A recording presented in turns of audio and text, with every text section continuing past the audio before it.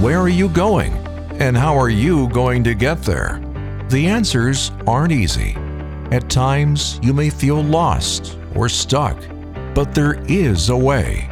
It's a hard and narrow road, but it leads to life. This kind of journey requires preparation. 5 spiritual habits for 5 weeks, with one goal: to be ready to follow Christ wherever He leads. Welcome to the First Baptist Dallas Spring Training Program, our annual Spiritual Disciplines Challenge designed to help you grow in your faith. What are you waiting for?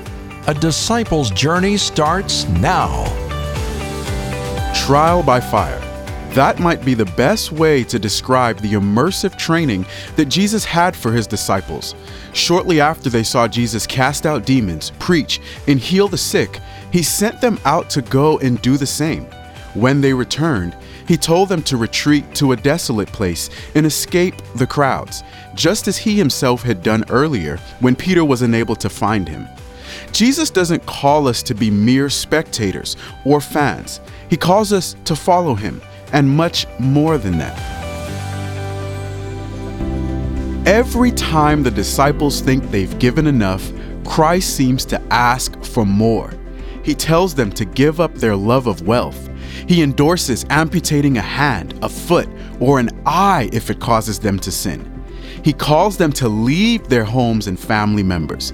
He calls them to give up honor and ambition in order to become a slave of all. Christ says that His disciples are supposed to deny themselves, lose their lives, and forsake the world entirely. The disciples' journey requires everything, no holding back. Reaching a point of exasperation, Peter blurts out, "We have left everything and followed you." In essence, Peter is saying, "We have nothing left to give, Jesus." We can, in our weak moments, focus on all that we have given up or missed out to follow Christ.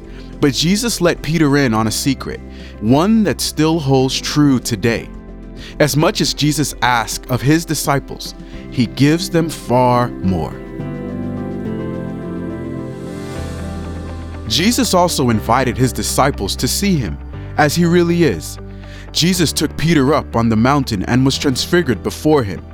Peter was still talking about what he saw decades later at the end of his life.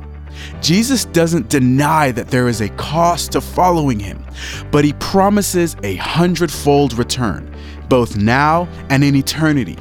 In essence, Jesus says, "What my disciples give up pales in comparison to what they receive." The difficulty of the journey pales in comparison to the joy of reaching the destination.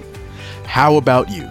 As you reflect this week on the journey of following Christ, consider the cost.